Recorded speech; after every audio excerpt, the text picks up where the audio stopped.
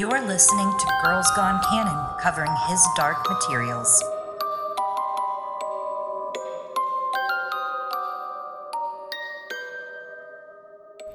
Hello, and welcome to Girls Gone Canon, covering his dark materials, Northern Lights, The Golden Compass, Episode 8, Chapter 21 to 23.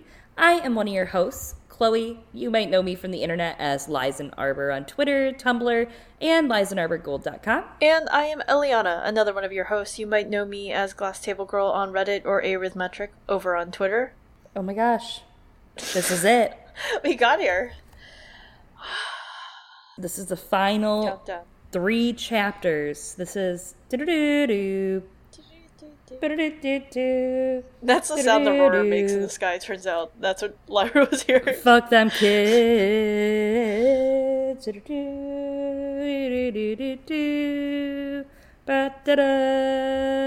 Yeah, so I think we did it. I can't believe we've gotten this far. I know a lot of people are like, what's going to happen next?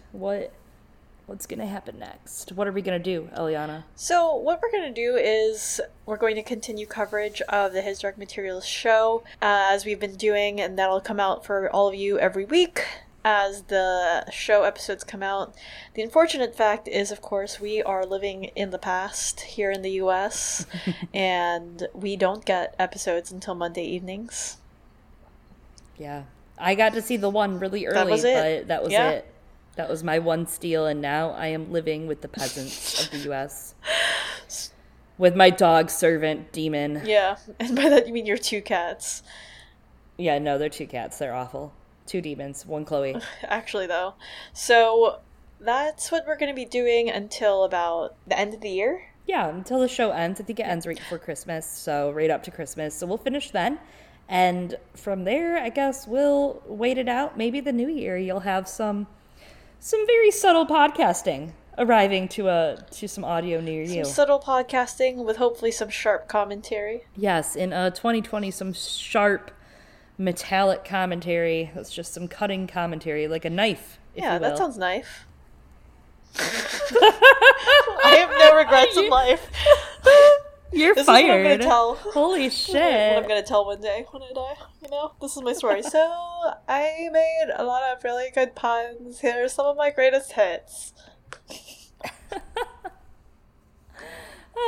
Yeah, we are going to start the subtle knife sometime in the new year. We'll have more on that as we get closer. Right now, we have our hands full with John dying at the end of A Dance with Dragons, and with, of course, His Dark Materials, Season 1, BBC, HBO.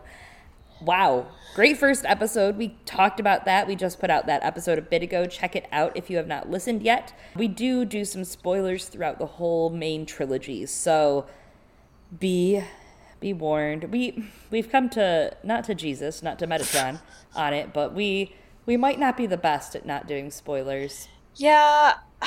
So, of course, what we're trying to do in this current read-through of the podcast, right, is reading through the chapters and addressing things as it comes up, and then at the end of the episode, talking about content from the other 2 books, including La Belle Sauvage and The Secret Commonwealth later on in dustier/dustiest discussions, though we might be a fairly clean episode today. Only kind of dusty. Yeah, not so dusty. I think this episode's important, and it is important in the overall, and I'll mention briefly, but I'm not going to go to straight dusty discussion today. I think that's something you guys need to read on your own, but I guess what we're saying is that you should probably finish the Amber Spyglass by 2020, bitches. Yeah, and I don't know if we can keep this up when we come back and do the subtle knife, is what I'm saying, because I can't be tamed, Eliana. I can't be tamed. I have so many big thoughts. You guys are living in the Golden Compass, Northern Lights. I am living in the Commonwealth. The secret Commonwealth. I gotta catch up. With the jack-o'-lanterns and the fairies. I gotta catch up. Yeah, so we've been doing it in this way, again, trying to keep it more spoiler-free as we go through the chapters, and then talking about the story as a whole towards the end, and I think that's something that works really well for me in the way that I think about stories, because I like to look at them as a whole when I can, because that's the sort of background that I come from, right? I come from a sort of literary background, and I see stories in many ways as a large encompassing argument, and I like to be able to parse out all of those things and look at how everything fits together as part of that. They're not always an argument, sometimes they're an exploration, but looking at that journey as a whole is something that I really value, and I think that you feel the same way. Yeah, and that's the way the series is intended by Pullman, right? He's a storyteller. He knows where he's going and that he wants to get there, and he weaves his way there and drags us along with him, obviously. Sometimes kicking and screaming, depending what part of the book you're in. Sometimes we go very willingly, like unfortunately Roger goes in this episode. It's a story, and there's an ending, and Pullman has that. He has that in sight, and he's given us that. So I like to look at it as a whole. I do. I think it's better as a whole. Yeah. But there are a lot of other podcasts that are covering his Dark Materials, and a lot of them are doing it and doing a much better job of being spoiler-free than we are. So much better. And we just wanted to call some of them out there as everyone starts, gearing up, getting super dusty themselves and interested in his Dark Materials. Yo, bro, want to get dusty? Get dusty. Get dusty. Up all night to get dusty. Yeah, so there are a bunch of different podcasts. The Amber Spycast is doing some stuff. They're doing chapter read-throughs. They're doing some other different things, too, I think. One of the people on the Amber Spycast, I almost said Spygast, like a cliff gast. The Amber Spygast. Okay. Yeah. One of them is a middle school literature teacher. Yeah.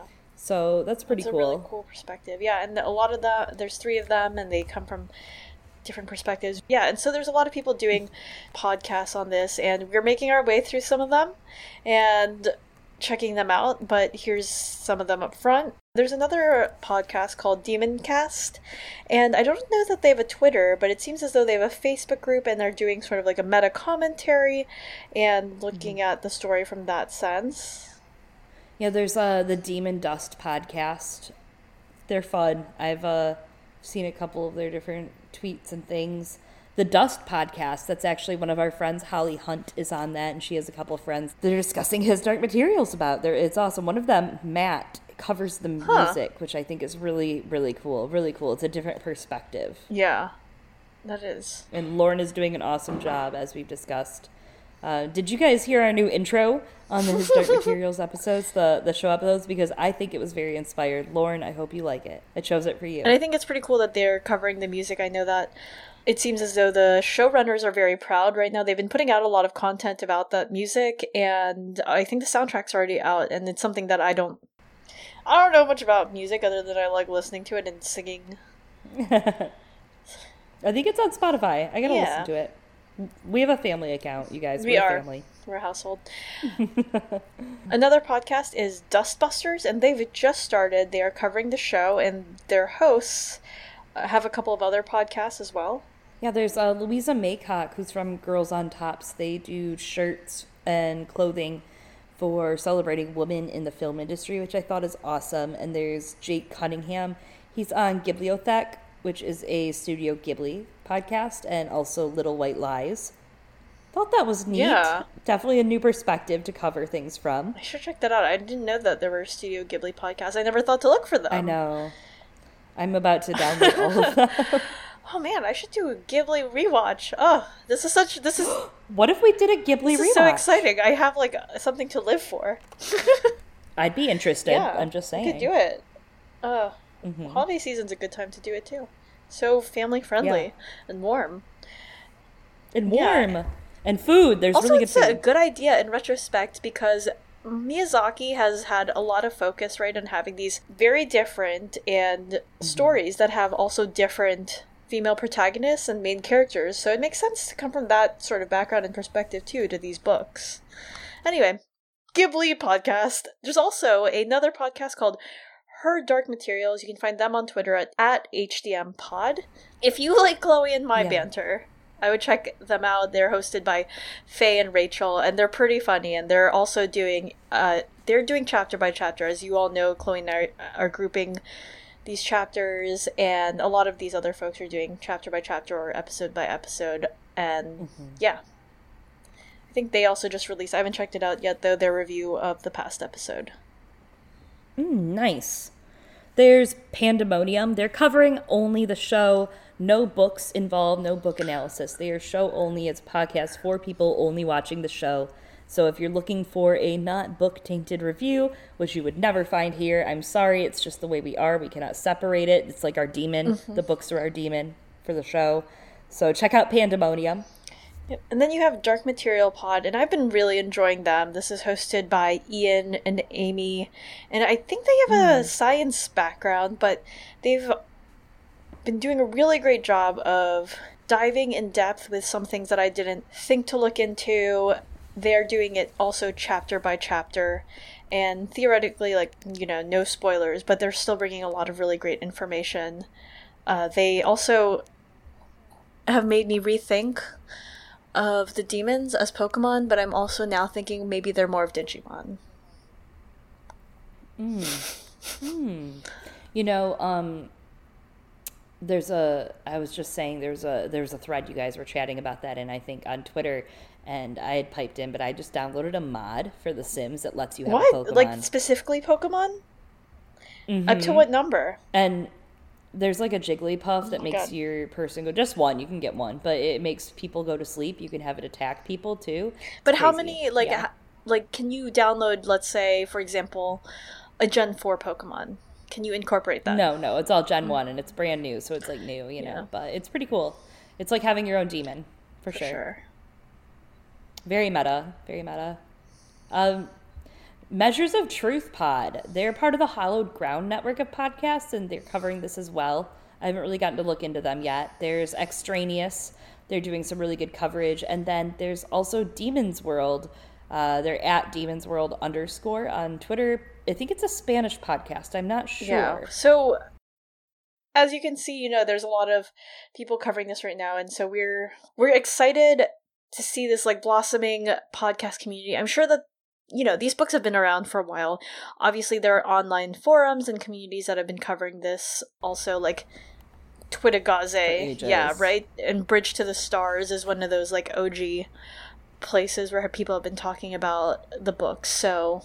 Yeah, and I think we're going to try to work at making, like, a little resource with a list of all these people, right? I think that'd be really awesome if we just built up this community. I mean, there's obviously been great resources like Twitagaze.com from the Twitagaze on Twitter, and a couple people that have contributed to all of that in the forums, and it'd be awesome to just bring it over to Twitter. You know, we have Twitteros in the A Song of Ice and Fire fandom, where people go in for the discourse, and why not have our own little Oxford, right? Twitter's Oxford. So really cool to see all these podcasts. Can't wait to listen to all the coverage. Eliana has gotten to listen to them a little bit this week. I am taking a vacation to listen to them this weekend, so we'll see.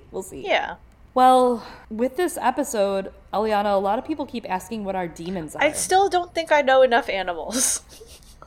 Like, honestly, when they told me... Like, honestly, sometimes I see these demons and I'm like, I don't know what that fucking animal is. Or they'll, like, say something and I'm, like, Googling it. I'm like, fascinating. That's not what I would have thought that was. You sent me a bunch of, like, painted birds the other day, and I was like, I could see that for you. I could see you being a bird. I don't know if that's the right one, but I could see it. I think that they won't settle until, like, we read the Amber Spyglass. I think after that we'll grow up. Yeah. And our demons have to settle. settle. What if I'm an amoeba, you know? That's an animal. What if I'm a mole, just like with my Patronus? Oh, that's right. That'd be awful. Mine is some sort of horse, which, like, I guess a lot of people have been suggesting. Maybe I'm a horse. I was also thinking while in the bathroom, I have a lot of thoughts in the bathroom as I was telling Chloe. Same. Maybe a llama or an alpaca. Those are contenders.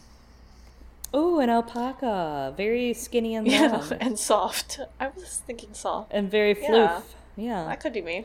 I think mine has to be a feline of sorts. Yeah, I could see it. Yeah, I don't know what else. That's all I can think of. But I think I'm a feline of sorts, which feels kind of plain. I feel like a lot of people have cat demons in this world, right? Yeah. But that's okay. Like Sophie. I could be a rat. Oh, rats are tenacious, you know, if you really think about it. So's Lyra. Exactly. I saw a video of, I don't know if it was a rat or a mouse, but it's climbing through. They can hold their breath for quite a bit underwater. I mean, I can't, but it was climbing. You know how toilets go? It's got that Yes. U shape, and it Yes. showed them doing that, and I was like, amazing. It's terrible and terrifying, but also amazing. I could be that. I've seen some really crazy, like, New York rats that are, like, 3 feet Yeah. long. They're like the size of cats. Crazy shit. You know, I could be a rat, but like be a good companion for you as the same size. Oh my god. Are you my demon now? I'm I so don't know. confused. Okay, listen. We are covering chapters 21, 22, 23, Lord Asriel's Welcome, Betrayal, Betrayal. and chapters 23, The Bridge to the Stars today. And we will have a discussion. We're not going to have a dusty discussion, like I said. Yes. So, of course, again, our dust discussion is our book spoilers after section. Tune out if you don't know what happens in the Subtle Knife and the Amber Spyglass. We're finally at a point where, like, we don't have to say if you don't want to know what happens in the rest of the Golden Compass and the Northern Lights, because this is it, y'all. I assume you've read these 3 at chapters. this point, log Yeah, I off. assume you've read these 3 chapters because you know we discussed them all together. Alright? Yeah.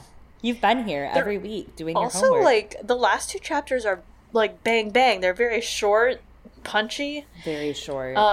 Very punchy. But there's so much good language. It was so tempting for us to just be like, what if we just quoted the whole thing? Because, like, Pullman clearly poured his heart out into writing a lot of these moments in the book. Yeah. Absolutely. Anyway, let's start off with 21, Lord Asriel's Welcome. Goodbye.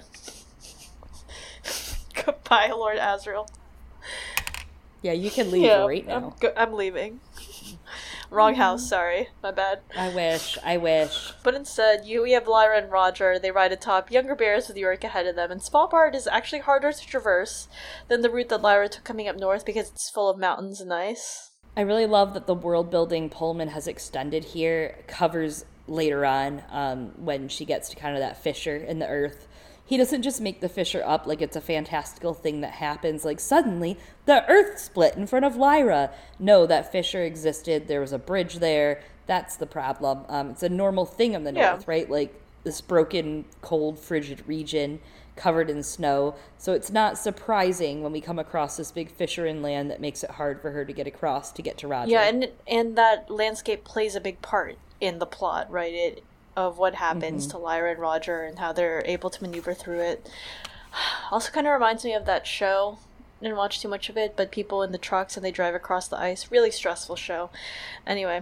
I'm stressed already. It's stressful. I'm like, can you do that? Anyway. Lyra doesn't know where they're headed, but the older bear, Soren Iserson, who I'm pretty sure after these moments is never again mentioned, tells them that these fire hurlers are being prepared.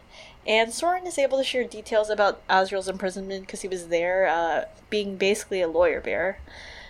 Oh my god. And Asriel theoretically didn't have it better or worse than any of the other prisoners who also, I mean, anyone who's imprisoned up here, right? So we get this idea that a lot of them are, like, we saw that other professor close to Lyra. They're all important in their own way, but his jailers were pretty wary of him because everyone else was pretty scared of him, and also this dust stuff is pretty weird.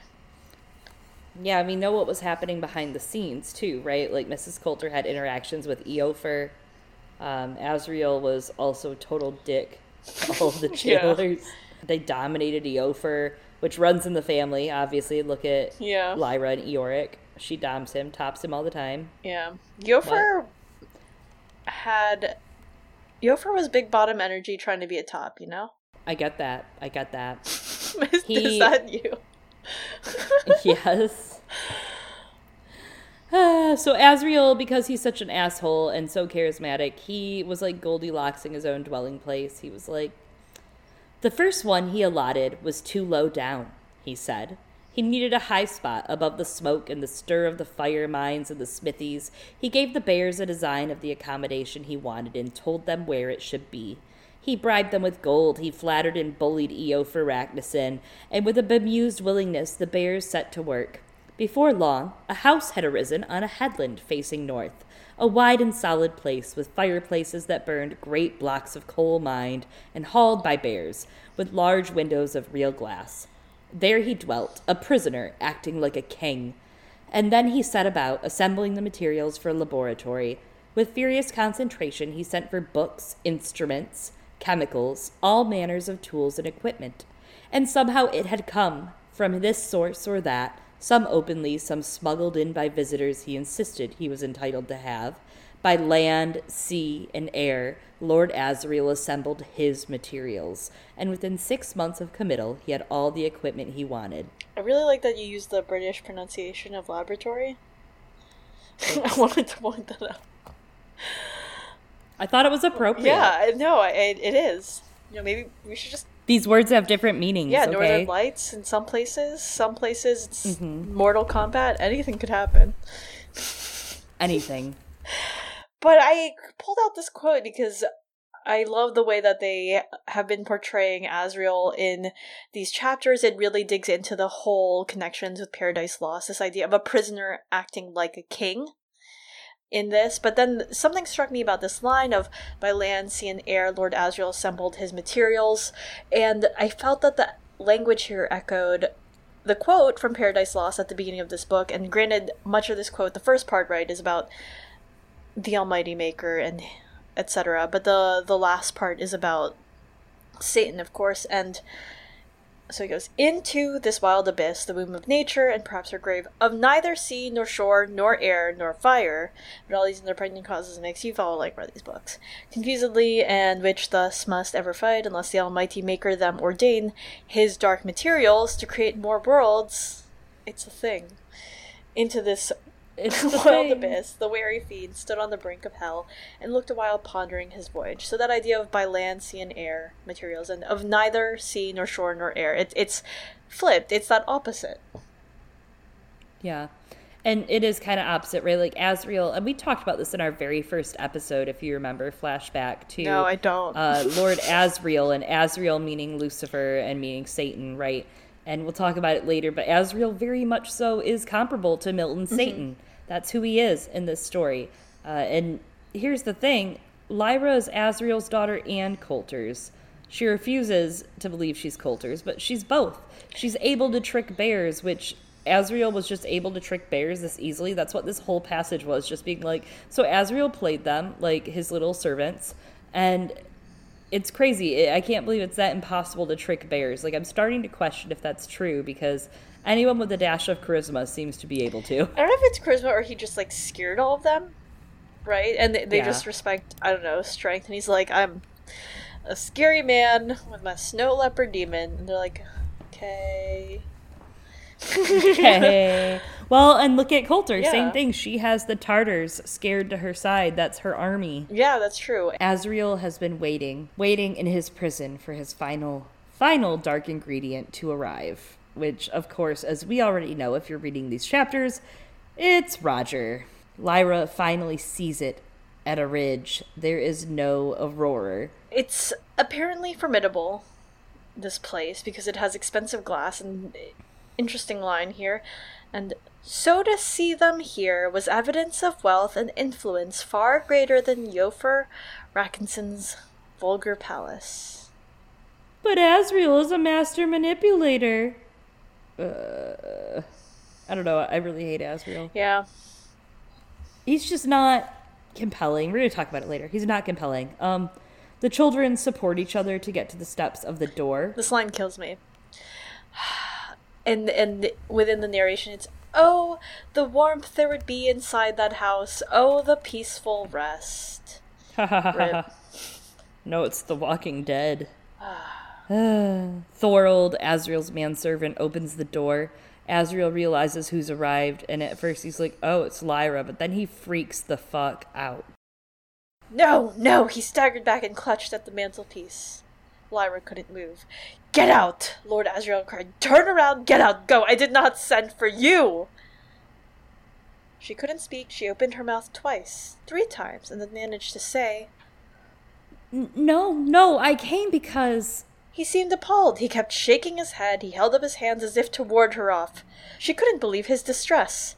She moved a step closer to reassure him, and Roger came to stand with her, anxious. Their demons fluttered out into the warmth, and after a moment Lord Asriel passed a hand across his brow and recovered slightly. The color began to return to his cheeks as he looked down at the two.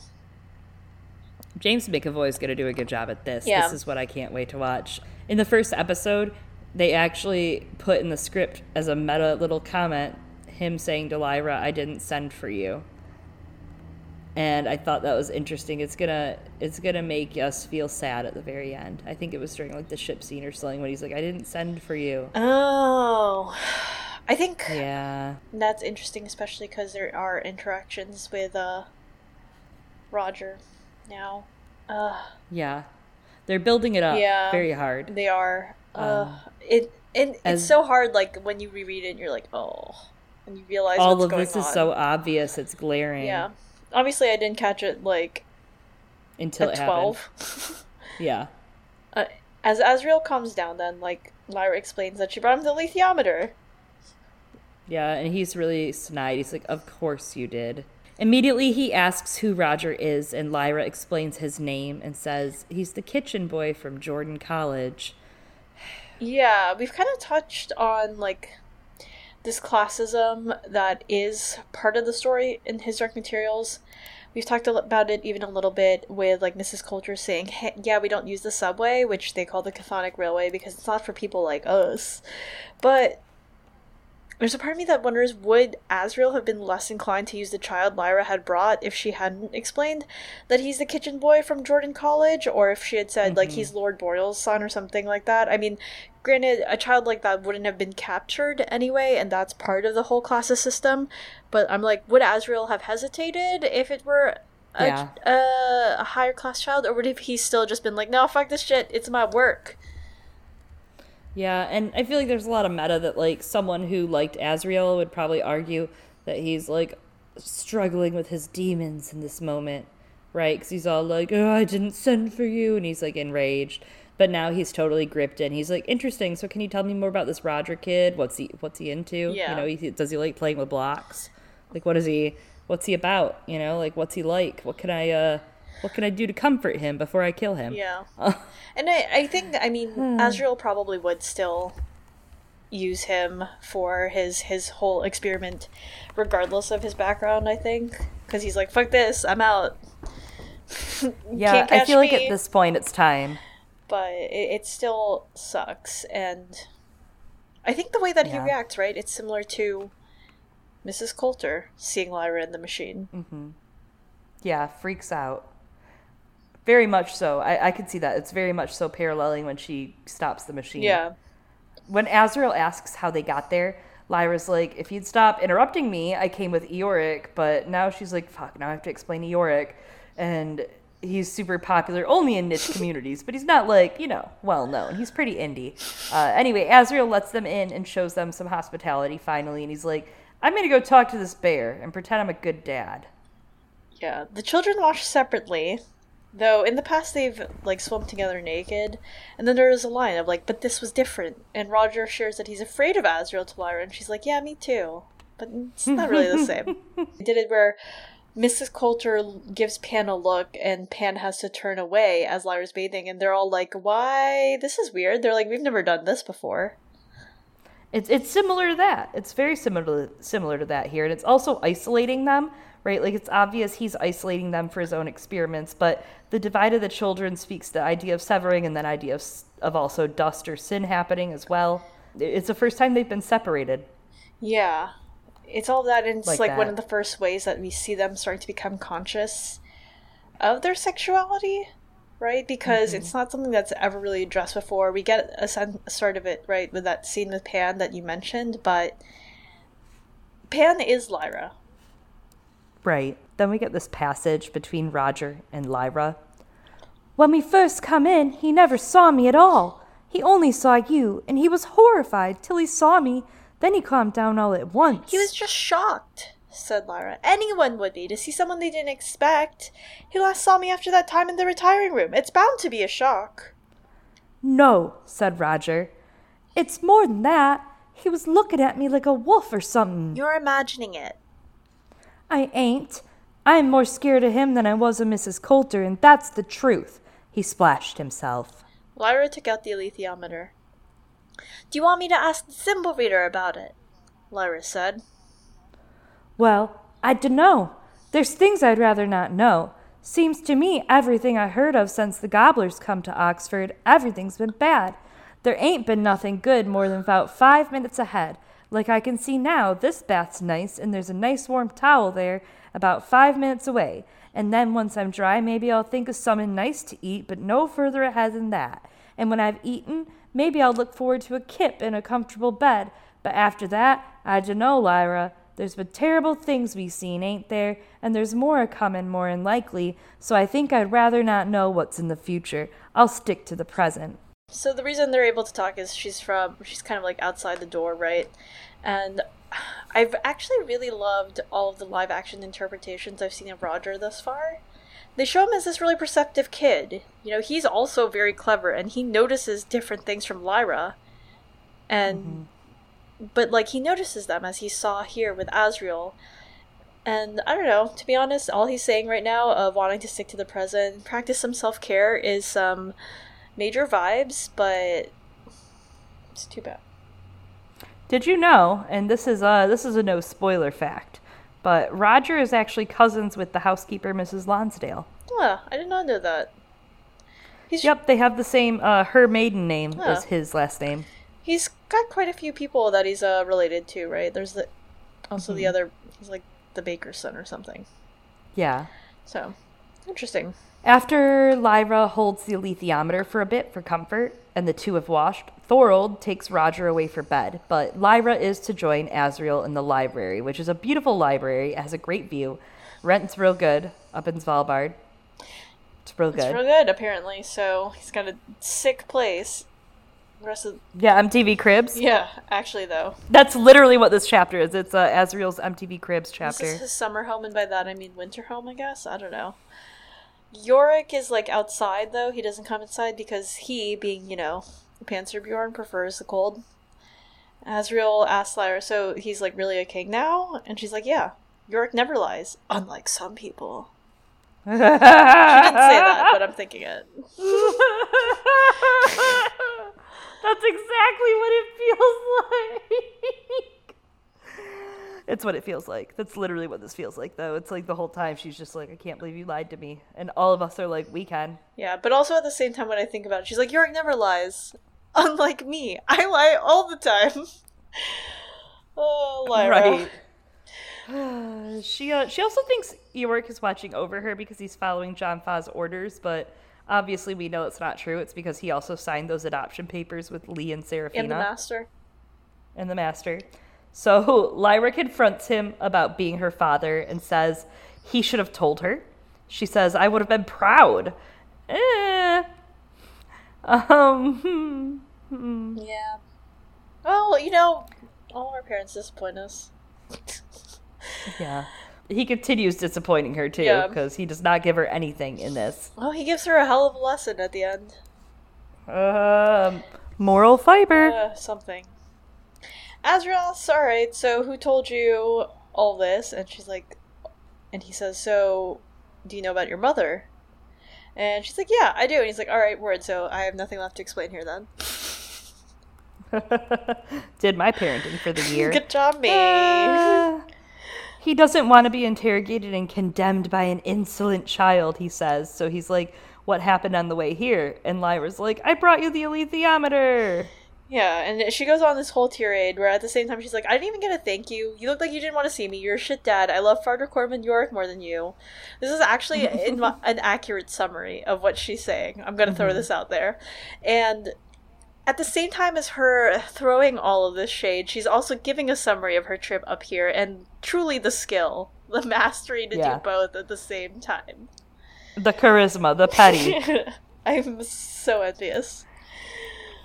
Asriel is like, didn't you say Eoric doesn't love you? And then he's like, if you're going to be emotional, I'm not dealing with any of this. And she's like, fine, I'll go. Take your alethiometer. I'll just go deal with the whole entire world that's falling apart. But Asriel doesn't move to take it. And Lyra's like, oh yeah, by the way, Mom's coming with an army. Holy fucking dysfunctional family. Yeah, poor Lyra. She had a family back in Oxford. Yeah. That is the language in, like, the first chapter. It's like, but it felt like a family, probably. She knew what one was like. That's what it felt like in Lyra's Oxford in the story, too. That's true. Aw. Anyway. It was her Oxford. It was her home. Lyra gives her whole summary of what happened and asks what dust is. She says she has a right to know, and Asriel looks at her seriously for the very first time, because she's a very small girl, and says, dust is what makes the alethiometer work. He goes into an explanation that the church always knew about it and had been preaching about it for centuries, but that they're elementary particles discovered by a Muscovite, Boris Mikhailovich Rusakov. Is it Rusakov? Rusakov? I think Rusakov. I don't know. It's up in the air. Like electrons, photons, neutrinos. It didn't react normally. It was difficult to measure, and they clustered around humans, especially adults, but not really children until their demons settled. Rusakov got in trouble with the church, especially with the consistorial court of discipline for this, and they exercised and interrogated him, and then had to accept he wasn't lying and that it was real. The church decided it was physical evidence of original sin. Yeah, so quite the info dump here. And there's actually a lot of different examples of the church questioning people who are proposing scientific progress or theories. And I think a really good corollary to all of this that happens in our world is what happened to Galileo and his assertions of heliocentrism, of course, which means the earth revolves around the sun. And this was actually deemed heresy, which we've seen thrown around a lot throughout this world of people going, no, this is heresy.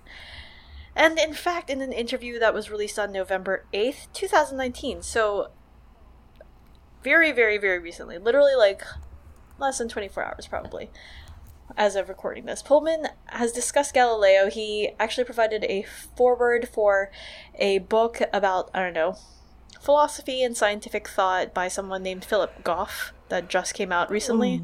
Mm-hmm. 2 Philips. 1 Galileo. Never mind. Anyways.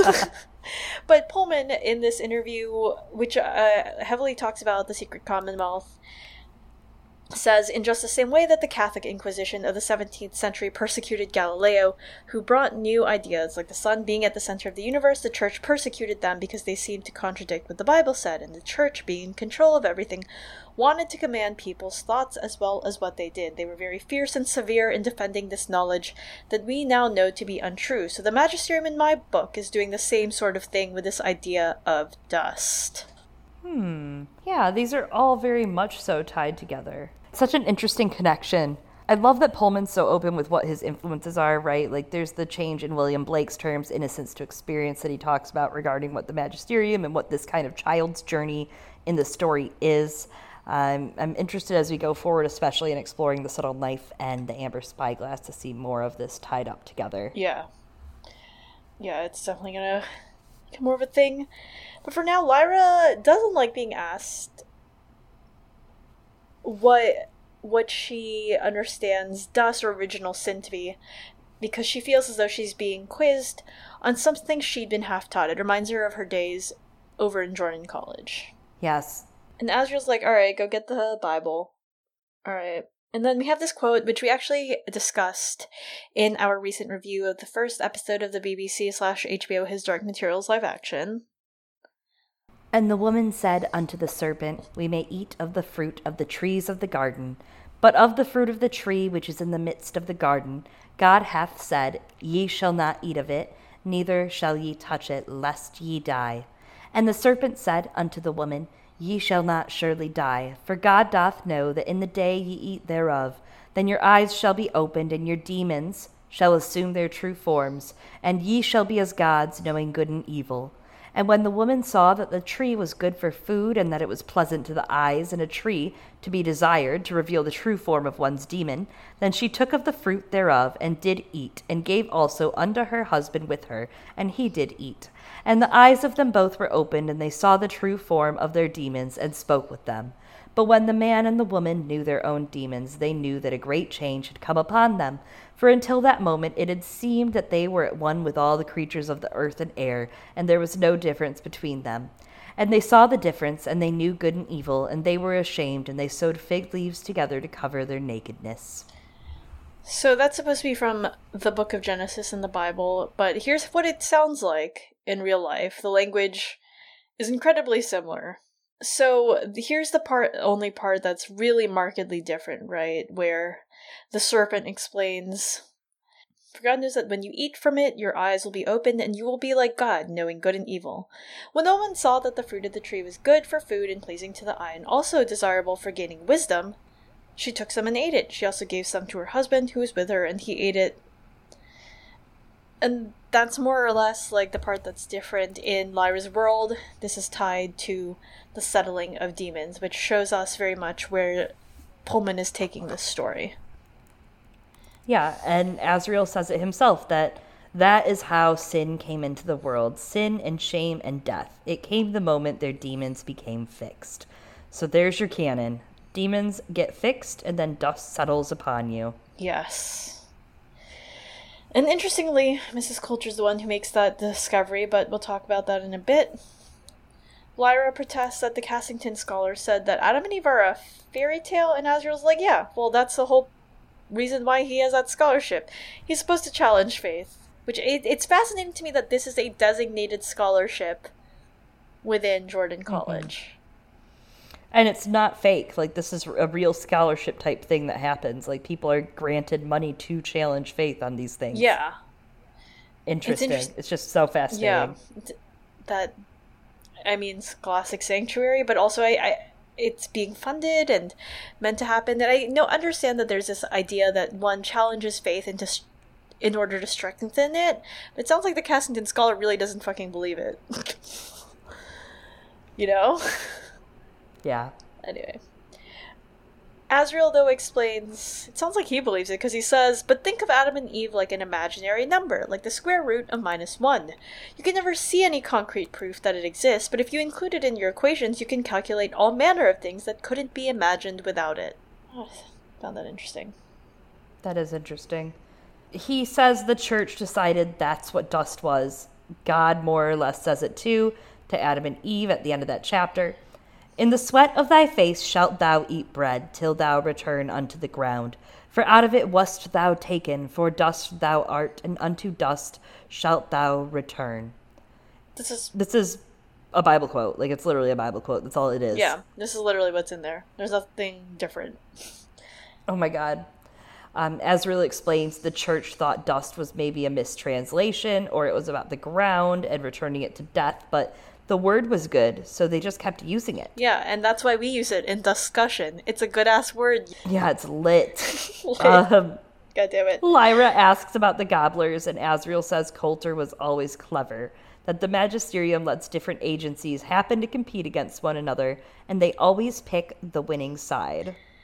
So, we've never really gone that in depth, I think, about some of the implications behind the church and how it was formed in Lyra's world compared to how it evolved in ours. And I, again, highly recommend checking out the Dark Material podcast. You can find them at Dark Material Podcast, singular material, .com, and their episode on Chapter 2, The Idea of North, for a great breakdown of what this all means in the context of, of John Calvin, predeterminism, and, different branches of the church. Also for insight on Jackie Chan adventures. Oh my God.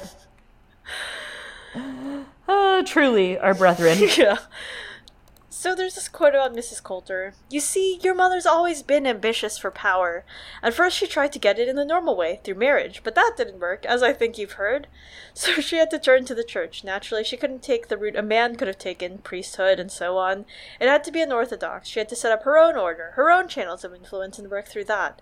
It was a good move to specialize in dust. Everyone was frightened of it, no one knew what to do, and when she offered to direct an investigation, the magisterium was so relieved that they backed her with money and resources of all kinds."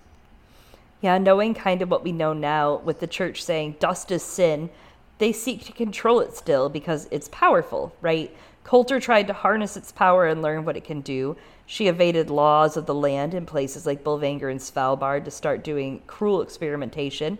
And Azrael is out here harnessing it to get into other worlds. And the faith probably surely seeks to control that, as we may think maybe might happen. If they had the power to do so, or are they already, we just don't know. But dust is only bad if you're just a peasant, right? Like, dust is only bad to keep you from wanting to obtain its power. They tell everybody in their world it's bad, but there's literally nothing wrong with it. They don't even, know what it does. right? They're just like... Yeah. Fear-mongering. Yeah. They don't even know what it does. And like you said, they are using it to control some people, but they're like, I don't really know what this is. Lyra continues to be appalled at intercision, wonders why the church would allow it. Asriel's like, well, they let them more or less do it to boys just for fucking music for a long-ass time. And we have this quote from Asriel saying, but the church wouldn't flinch at the idea of a little cut, you see. There was a precedent. And this would be so much more hygienic than the old methods when they didn't have anesthetics or sterile bandages or proper nursing care. It would be gentle by comparison. Yeah, Lyra insists, well, it isn't gentle. And Asriel's like, of course not. That's why they do it up here in the darkness and obscurity of the north. Why, like, same thing I said. Why did Marisa put her business there? What do you think? And why the church was so glad to have someone like your mother in charge. Who could doubt someone so charming, so well-connected, so sweet and reasonable? Yeah, it seems evident from the aforementioned passages, but apparently Mrs. Coulter actually, like we said, is the first to realize that dust settling happens at the same time as demons settling, so very interesting. Give us the Marisa Van Zee backstory. We deserve it. Yeah, I want to know. She's such an interesting character, and I think that obviously there's something a little off about her internally, or else she wouldn't be able to do the things she does, but... I think my theory's right about the severing. I really do. That she's been... I don't know. I think she did something. I don't know that she was Yeah. severed, but she did something on her travels, I guess. Something, and she's so hollow. I enjoy... These 3 chapters are basically Asriel telling Lyra, like, your mom is a clever, smart bitch. She's crazy, and the sex is really good, because look at you. Like, that's basically what this chapter is. He's like, she's crazy. She's just fucking nuts. And she is smart, though. She's so smart. It's something we're noticing. She's always there, foiling the plans, showing up. Lyra's like, how did she get here so fast? Always. It's interesting that Asriel's not the only brilliant one. Like Lyra always thought, right? Marisa's 10 times as clever, she works 10 times as hard, and she's had to do all of this villainy the hard way. Asriel just laughed and smiled to the bank, right? Like, Marisa had to build an empire. I'm just putting it out there as far as villains go. And Lyra, of course, she spent all this time refusing to see Asriel as a villain.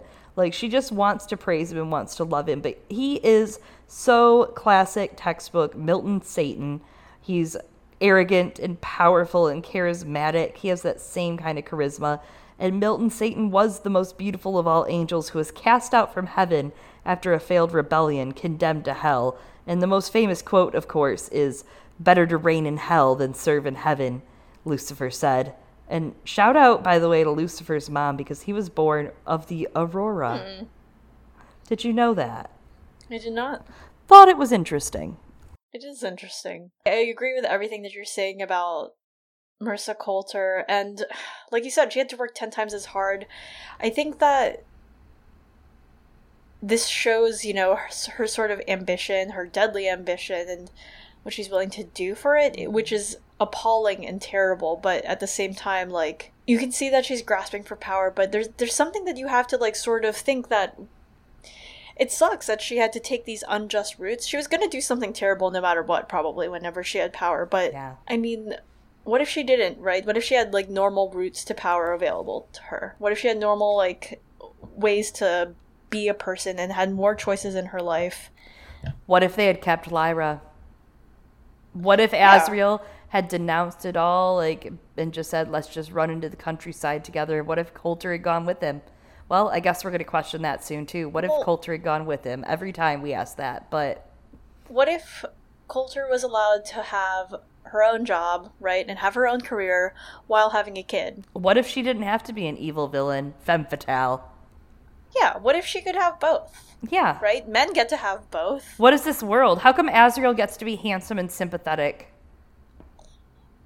Because it's book 1, not book 3. But even then, no spoilers. We'll talk about this later. Okay, let's just keep going. We gotta talk about this in the Dusty discussion because... Yeah, and speaking more about, you know, Marisa Coulter's ambition and all the things she's done, like when she said she was an explorer to Lyra at the beginning or something like it, it's true. She's been to a lot of different places. It was in Africa that she learned that something like intercision was possible at seeing zombie slaves there, which are kind of likened to the phantoms in the northern forest, right? And Asriel explains that something else happens when a child is cut. Yeah. They didn't see it. The energy that links body and demon is immensely powerful. When the cut is made, all that energy dissipates in a fraction of a second. They didn't notice because they mistook it for shock, or disgust, or moral outrage, and they trained themselves to feel numb towards it. So they missed what it could do, and they never thought of harnessing it. Is this adrenochrome? You know, the shit that the Cabal gets off on, you know, of torturing little babies, adrenochrome? It's like basically it's what your body elicits when you're made to fear or like induced fear or like, you know, anxiety. Oh. I mean, that's the other thing that I've Maybe. always thought this was. Like, I just don't say it because it's government conspiracy shit, but you know. It might be. I think so. I'm just Or saying. there's like that spiritual, like, also. Yeah, they're spirit connection. cooking. That's what they're 'Cause doing. he hooks it up to the demon. Yeah, this is spirit cooking. That's literally what it is. Yeah. They're spirit Ugh. cooking. Gross. Weird. Yeah. And Lyra also is too disgusted to listen to this, and she's like, Asriel, have you ever done any of this cutting? And interestingly, he never says yes or no. He just says that he's interested in something quite different. I don't think the ablation board goes far enough. I want to go to the source of dust itself. Oh. Red flags. I don't think they go far enough. Oh, you don't think the oblation board goes far enough? Oh my god. My god. Oh my god. I hate him so much. So, speaking of Paradise Lost, we're going to reference it a lot throughout this episode. One of the people that runs around with Satan is Moloch, who is something like a deity known for child sacrifice. And here's the passage about him in Paradise Lost when... First Moloch, horrid king, besmeared with blood of human sacrifice and parents' tears, though for the noise of drums and timbers loud, their children's cries unheard that passed through fire to his grim idol. There's also another one that accompanies Satan called Mammon, who symbolizes greed and wealth, but I really only put him in here because I wanted to talk about this cake in the Philippines called mamon. Oh. It's chiffon/sponge cake. It's kind of like the cake that I fed you, but not quite. It's a little lighter than that. That was really good when cake. you were here. Yeah. Anyway, mamon is not the point of what I was referencing here. It was Moloch. Yeah, Child no, sacrifice. absolutely. Child sacrifice. I don't think the ablation board goes far enough. What is that? That's like a huge like 911 siren emoji, like I know, right? red flag. Oh, this is Dateline. Oh my god, Chris Hansen. So he wants to go to the place on the other side of the Aurora. Lyra thinks she doesn't love her father, but she admires him. And the extravagant luxury he'd assembled in this desolate wasteland and the power of his ambition. How about you appreciate your mom's power? You've been living in this horrible society that has taught you that misogyny's okay, Lyra. Respect your mom. And we see that actually at the beginning of the books, right? In the way that she regards Mrs. Coulter versus Dame Hannah. Mm-hmm. There is a bit of that internalized misogyny on Lyra's part. She has no clue what Dame Hannah has been through either. I liked all the references to this like great kingdom-ish, like fancy ass whatever cottage that Asriel has up here, and how he's been just going about his work, because it reminds me of this other line that is used to describe Satan's power, right, in Paradise Lost, of receive thy new possessor, one who brings a mind not to be changed by place or time. The mind is its own place and in itself, can make a heaven of hell, a hell of heaven, what matter where, if I be still the same. And that's what Asriel does. He makes his own little paradise up here in the icy north, where it's pretty shitty, and he's a prisoner with the kingdom. And while I'm talking about heaven and hell, I want to talk about a different religious epic poem, the Inferno. The ninth worst circle of hell is super icy. People are trapped in the ice and stuff, and Dante's Satan is trapped there. And it's the circle where those who commit the crimes of treachery or are betrayers are kept. Brutus and Cassius amongst Julius Caesar's assassinators are up there. So it makes sense that we might find Azrael up here in the icy north, Satan, right? The coldest circle of hell, especially as he betrays his daughter. And it's also in this icy wasteland that Lyra unknowingly ends up betraying Roger and begins her journey to the other worlds. Azrael wants to go to those other universes, the ones that witches have known about for a very long time. Theologians who proved them were excommunicated 50 years or more ago. Crossing was thought impossible until now. Until now. Light can do it, so why can't Azrael? Azrael is like figuring out how to become a new god, basically. The other worlds... Like Kanye West. Yeah. The other worlds are basically alternate realities from different probabilities and possibilities coming to pass. And Azrael's like, I'm piecing the fuck out. Goodbye. And he says, I think that the dust in this universe comes from that one, but, and here's his quote, after explaining the energy from kids being severed, he goes, it needs a phenomenal burst of energy, but I can do it. I wonder where he'll get that burst of energy. There's so many red flags right now. Lyra is too disgusted with him and herself to figure any of it out, too. Yeah, she's still blinded by, like, that slight admiration of, like... She's got some dust in her eye. Azrael says, somewhere out there is the origin of all the dust. All the death, the sin, the misery, the destructiveness in the world. Human beings can't see anything without wanting to destroy it, Lyra. That's original sin, and I'm going to destroy it. Death is going to die. I don't know about all that, Azrael. Maybe. We're going to talk about this in the discussion. Yeah. Lyra asks if all the stuff her Uncle Dad is spouting is why he's imprisoned. And he's like, yeah, they're afraid of me, and they should be. And then he and Stelmaria are just, like, preening. And Lyra's like, wow, he's crazy as fuck, too, but who am I to judge? I admire him. Oh, Lyra's leaving, and Azrael's like, oh, by the way, I don't need the alethiometer. Idiot. She realizes, I guess the master never actually told me to give it to him. She just kind of assumed because, I don't know, why else would she have it? Azrael's like, it's yours. Yeah, and she sits by the fire and she just watches Azrael leave. She's kind of surprised about it. And she's kind of sitting there thinking, if that's not what he needed, then what did I bring him? He's so uninterested in the alethiometer, which holds answers. He and Coulter are opposites here. She wants what she can't understand and the power that it may hold, and he doesn't want to spend time on something like that. It's very interesting. But I can do it!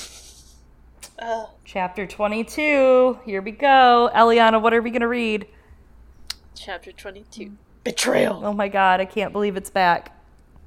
It's here. It's betrayal. Lyra's awakened by a trembling Thorold, shaking her, telling her Azrael's mad and he doesn't know what to do. He's been packing instruments and batteries, and he took the dogs and the boy, Roger. Worse, Roger. Yeah, that too. The dogs are fine. I think that they end up being Okay, fine. can you show a little bit of sympathy to Roger then? Oh my god, what was that cheer for the dogs but nothing for Roger? I'm trying to, like, not think about what's gonna happen to Roger. Thorold tells her Azrael needed a child to finish his experiment, and that Azrael has a special way of bringing about what he wants. Lyra realizes what she's done. She thought he needed the alethiometer. He needed a child. She remembers his words, to bridge the gap between worlds needs a phenomenal burst of energy. But I can do it! Oh my god. Azrael commands Thorold to help her dress using whatever Azrael energy inside of her she can find. Face is wet with tears while she's ordering him around. I'm thinking now of, you know, that TikTok video of that girl dancing while crying? No. Have you not seen this? No. It's great. You know, later, Coulter's face is described as a sheet of tears. A mask of tears. Yeah, a mask of tears. Interesting, with Lyra's face full of tears here. I mean, yeah, there's a lot to cry about, as you said, Roger. Pan's pacing across the floor, and they run out, calling for Yorick. She's like, come, I need your help! Ugh, amazing. I love their bond. She tells them to sitch, and off they race. And the other bears are behind them, following Azrael's tracks, till they seem to find him ahead. And Pan flies above as an owl, See Azriel lashing his dogs with Roger on the back of the sled. Pan tries to listen to a sound that they can't quite hear, but Lyra can. It's the final countdown. Do-do-do. Do-do-do-do. That's the sound the Aurora makes, everyone. That's the crackle. Do-do-do-do. Surprisingly similar.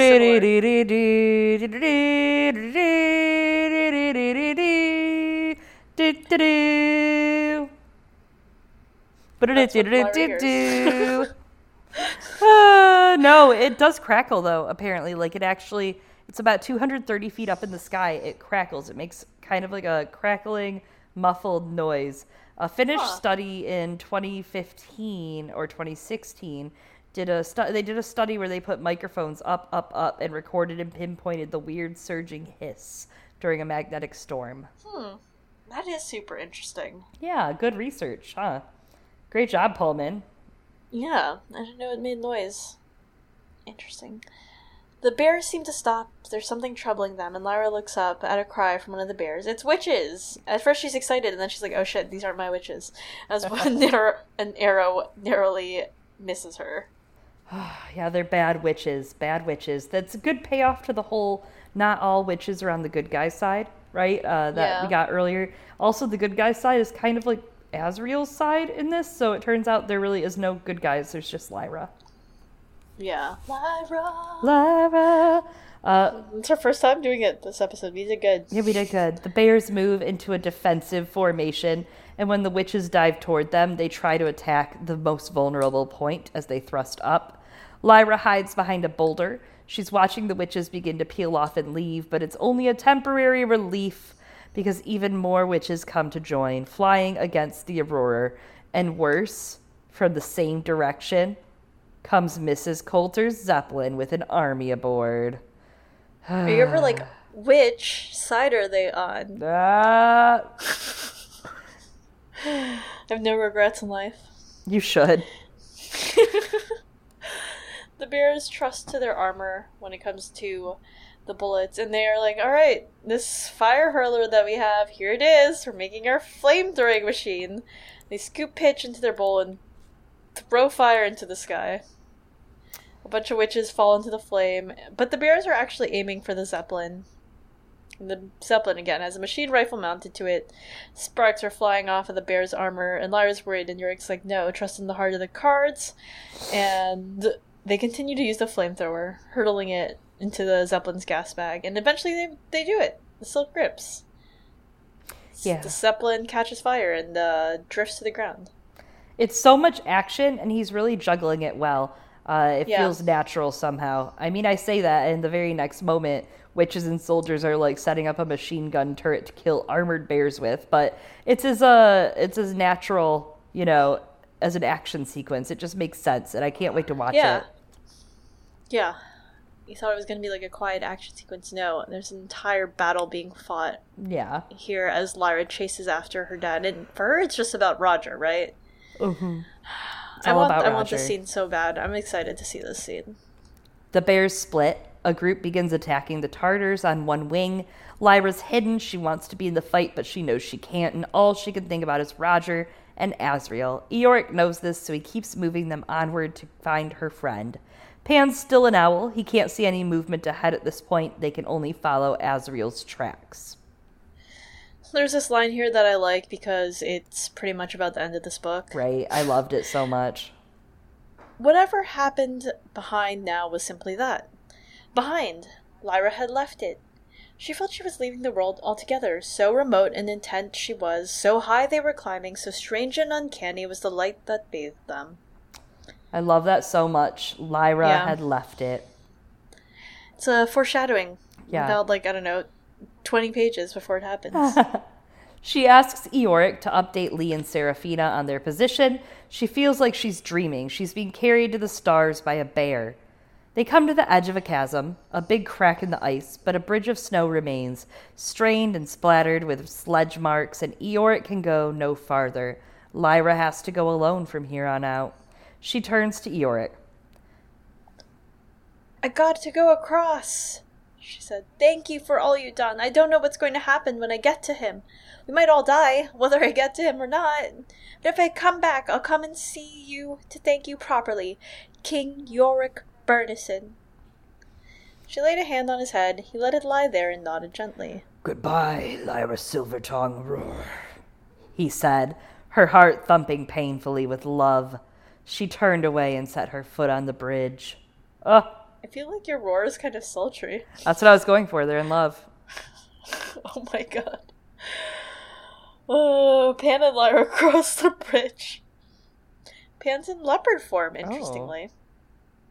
And the bridge crumbles behind them. As she jumps into the snow, there is no way back. She's emulating Asriel to try to be brave. She is. She is. And Yorick stands on his hind legs as she waves to him. Her love. No, I made it! Her last fair I love. did it! He heads down the mountain to help his subjects battle Mrs. Coulter and the soldiers. And the last line is, "Lyra was alone." But she's not alone. And that's the end of the She is chapter, and that's the end of the book, 'cause it's over and nothing bad happens. Nothing bad ever happens. This is it. This is what the story was about.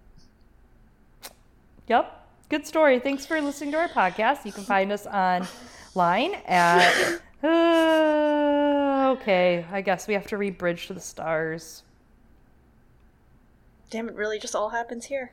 This is it, you guys. This is the last chapter of Northern Lights, The Golden Compass. Lyra is frightened and tired, and she tells Pan she wishes it was someone else instead of her. She's sobbing and she's holding him, rocking back and forth in the snow. And she doesn't know what to do. If she even got there, like, what if Mrs. Coulter got him first? Anyway, she's like, I don't know. She refuses to believe that Asriel's about to do this. Yeah, he's already there. Like, it's too late. I just want to, like, hold her and be like, honey, sweetie, it's probably over. Like, yes, you have to keep trying, but Asriel has him. I don't know. It's hard. It's hard when you're, like, a 12-year-old kid, right? The Yeah. entire fate of, like, the world and your best friend's She just has life to is in remember. your hands and your dad's hands. She just needs to remember that Coulter's not the only villain here. Yeah. Yeah. Well, she's about to learn that, though, so she begins to wish out loud, but she stops herself. There's no point in wishing right now. The stars are at least gorgeous and dramatic in the aurora, and the sunlit city peeks out from behind it, solid and clear. Everything on the ground is bleak, flat, and white. It's lifeless, and to the south as well. Pan flies up to see, and he finds Roger and Asriel. They're just beyond the peak. Roger can't get away, and Asriel has all of his instruments laid out. As soon as Pan says this, the aurora flickers and goes out. Lyra can feel dust, like air full of, quote, dark intentions, like thoughts not born, and hears Roger cry for her. She yells that she's coming and begins climbing through the heaps of snow, fighting against what little strength she has left. Pan is changing form rapidly as she struggles, from ermine to lion to eagle to wildcat to hare to salamander to owl to leopard.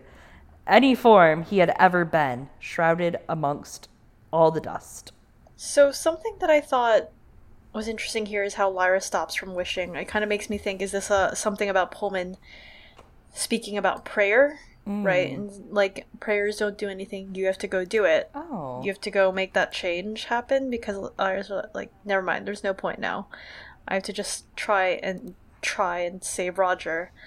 And I like this scene of Pan changing rapidly as Lyra's struggling forward, because what it is, understanding, as we've discussed before, that demons, especially for children, and you've talked about how Lyra keeps trying out these different sort of occupations, right? These different roles to figure out who she is. Pan's doing that right now. He's going through every form, partially out of nerves, but he's like, who do I have to be? What do I have to be? Who's going to be the person that Roger needs right now, that I need to be right now in order to defeat my dad? And she's not the only one whose demon is changing.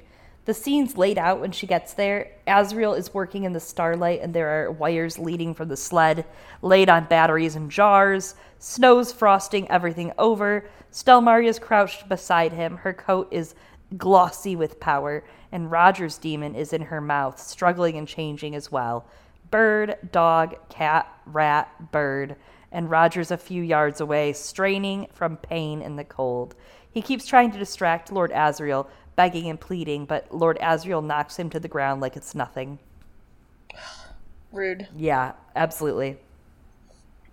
Rude. Yeah. So Roger, yeah, as you said, doing the same thing, trying to be anything that'll get out. Asriel's wires connect, and the starlight reappears.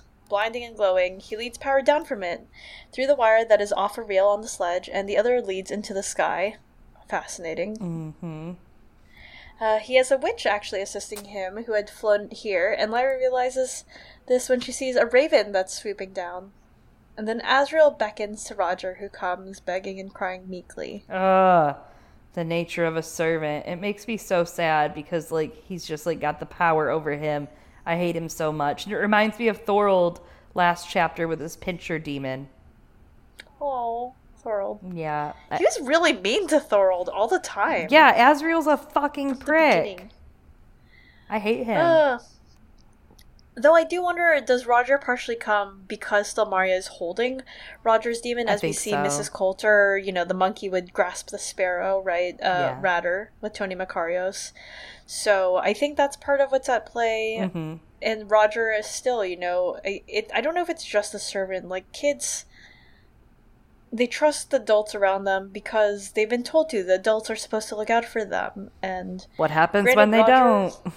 Yeah, Roger's already seen that they don't all do that, but he's grown up with Asriel being around, Ish. admired stories of him. Well, he's heard stories of him Yeah. that have been admirable, and also the ones that Lyra made up, of like, yeah, they were fighting with swords, probably. Well, and like I said earlier, Satan is charismatic, right? That's Yeah. his thing. Like, yeah, he's attractive. Of course, Roger's going to come to his beckon and call. That's what Satan Yeah. does. He lures people in. Same with Coulter. Yeah. Lyra tells Roger to run, and she hurls herself at Asriel. Pan tries to fight Stelmaria and snatches it to get Celsilia back, but Stelmaria fights back and Pan lets go of Celsilia. The two young demons fight Stelmaria, changing forms rapidly. Both children were fighting her too, or fighting the forms in the turbid air, those dark intentions that came thick and crowding down in streams of dust. And the aurora swayed above, its continual surging flicker picking out now in this building. Now that lake, now that row of palm trees, so close you'd think you could step from this world to that. I mean, yeah, kinda. So, they don't actually use Celcilia's name, as far as I know, like, that much in the chapter, but her name, as we've linked in the demonomicon.tumblr.com, I don't remember the exact post. Oh, yeah. It talks about how Celcilia's name means salt, and I kind of wonder what that means in the context of there are a lot of biblical references and religious references throughout the story. It's literally based off of Paradise Lost. And this phrase called salt of the earth from the Bible, which references people of great worth, and I'm a little worried about what it means in the context of this line from Matthew 5:13. Ye are the salt of the earth, but if the salt have lost his savor, wherewith shall it be salted? It is thenceforth good for nothing, but to be cast out and to be trodden underfoot of men. Yeah, that's probably right. I mean, that feels like the right reference here. It's kind of demeaning, though. Yeah, but... Roger's not good for nothing. Oh, I agree. But that's what Asriel sees it as. Yeah, that's true. Roger was a great word. Lyra jumps and pulls Roger from Asriel, but Roger's in pain from his demon being caught. Asriel reaches towards Celcilia with a wire, and Lyra empathizes, knowing the pain of separation, but also knows they have to keep going. Except then the cliff is collapsing. So they have no choice. They have to keep going. What are you gonna do? And this is it. This is the climax of this chapter and of a lot of the book, and the language is just... It's good. It's horrible, it's good. An entire shelf of snow sliding inexorably down. The frozen sea 1,000 feet below. Lyra! Her heartbeats leaping in anguish with Roger's tight clutching hands. His body suddenly limp in hers and high above the greatest wonder. At the moment he fell still, the vault of heaven, star-studded, profound, was pierced as if by a spear. A jet of light, a jet of pure energy released like an arrow from a great bow, shot upward from the spot where Lord Asriel had joined the wire to Roger's demon. The sheets of light and color that were the aurora tore apart, A great rending, grinding, crunching, tearing sound reached from one end of the universe to the other. There was dry land in the sky. Sunlight shining on the fur of a golden monkey. Just Yeah. all of those beats and how you find everything through just sensations. They don't tell you what happened, but you know. And that's the one nice thing. I know Golden Compass didn't want to put it on a screen, right? They didn't want to show it, show dead kids. They didn't want it. I get it, whatever. So I don't get it. It was awful, but it was a horrible experience, and I never want to experience it again. Thanks, New Line. But this is just so beautifully and subtly done and sad. Yeah. It's just, I don't know, very masterfully written, and it's a beat by beat, and you go one moment tight clutching hands of Rogers, and then suddenly nothing. And then it pushes you over, and you're back with Coulter and Azriel's demons.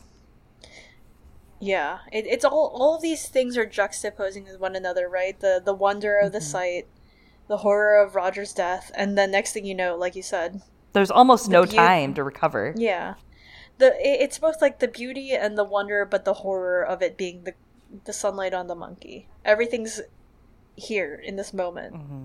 Anyway, the cliff stops falling, and Lyra sees the monkey and the leopard confront each other, and the monkey puts its hand out to let, I don't know, the leopard sniff it and then, like, pets it. And when Lyra looks up, Mrs. Coulter is in Azriel's embrace, and lights are all around them. She's not sure how, but her mother crossed that chasm and followed her up here. That is the line. As her parents embrace each other, though, Roger's own body is still. Mrs. Coulter laments that the Magisterium won't let them cross, and Azriel says, "Allow it. We've gone beyond being allowed as if we were children. I've made it possible for anyone to cross if they wish." Mrs. Coulter fears they'll forbid it, and Azriel says they can't. Too many will want to cross. They go back and forth, and Azriel says he knows how strong the church is, but dust is going to change everything. Marisa fears he wants to kill everyone with sin and darkness, and Azriel tells her to feel the sun and the wind of another world on her face. He's basically negging her into going into this other world. He's like, Lyra would go. Azriel negs everyone into doing things. Absolutely. Let's be real. Absolutely. I did like that line, though, of, like, we're beyond being allowed as if we were children, with, you know, the juxtaposition of innocence and experience in this book and story, and how the adults treat the children. Yeah. With all this. Anyway. Marissa says Lyra is more Azriel's than hers. Anyway, and she's like, she was too coarse, too stubborn. I left it too late. But where is she now? I followed her footsteps up. You want her still? Twice you've tried to hold her, and twice she's got away. If I were her, I'd run and keep on running sooner than give you a third chance. Parenting. Talk about this, in the discussion. Also, is Azriel projecting right now? He's like, I'm giving you a second chance right now, Marissa, but I'm not going to give you a third one. Is what he's saying. He's like, we can get back together. I don't know. All of this is so good, and it's so intense, and it all says so much about their relationship. It's so hard not to quote the whole thing. I know, but we did pick out the good ones. We did. They keep going back and forth about whether or not Marissa should come, and I pulled out the language of their bodies and their demons for this. His hands, still clasping her head, tensed suddenly and drew her toward him in a passionate kiss. Lyra thought it seemed more like cruelty than love, and looked at their demons to see a strange sight. The snow leopard tense, crouching with her claws just pressing into the gold monkey's flesh, and the monkey relaxed, blissful, swooning on the snow. Lewd! It is. It's so vulnerable. Then you have, and their mouths were fastened together with a powerful greed, also lewd. Their demons were playing fiercely. The snow leopard rolled over on her back, and the monkey raked his claws in the soft fur of her neck, and she growled a deep rumble of pleasure. Lewd. Their demons were apart again. Lord Azriel reached down and curled his strong fingers into the snow leopard's fur. Then he turned his back and walked away without another word. The golden monkey leaped into Mrs. Coulter's arms, making little sounds of distress, reaching out to the snow leopard as she paced away, and Mrs. Coulter's face was a mask of tears. You know what? This is a young adult / children's book, but they should have had a quickie out on the snow. Yeah, basically. They basically did that, but like didn't say that they did. That's but they really what it was. Yes. If it were a children's book, they would be. They would have fucked on his bench that he made out of his sled. Actually, though. I mean, that might have been like what the just happened. snow. And maybe we just don't know because she was traumatized from seeing it. Yeah, that's true. And it's like, I don't understand. Roger just died. Yeah. Yeah, he tells her that he won't think of her again if she doesn't go with him. Yeah, and then there's a line of, you and I could take the universe to pieces and put it together again, Marissa. We could find the source of dust and stifle it forever, and we're going to come back to that later. But finally she refuses. Lyra watched her coldly and then looked up toward the sky. Such a vault of wonders she had never seen. The city hanging there, so empty and silent, looked new-made, waiting to be occupied, or asleep, waiting to be woken. The sun of that world was shining into this, making Lyra's hands golden, melting the ice on Roger's wolfskin hood, making his pale cheeks transparent, glistening in his open, sightless eyes. She felt wrenched apart with unhappiness, and with anger, too. She could have killed her father. If she could have torn out his heart, she would have done so there and then for what he'd done to Roger. And to her, tricking her. How dare he? How dare he? She was still holding Roger's body.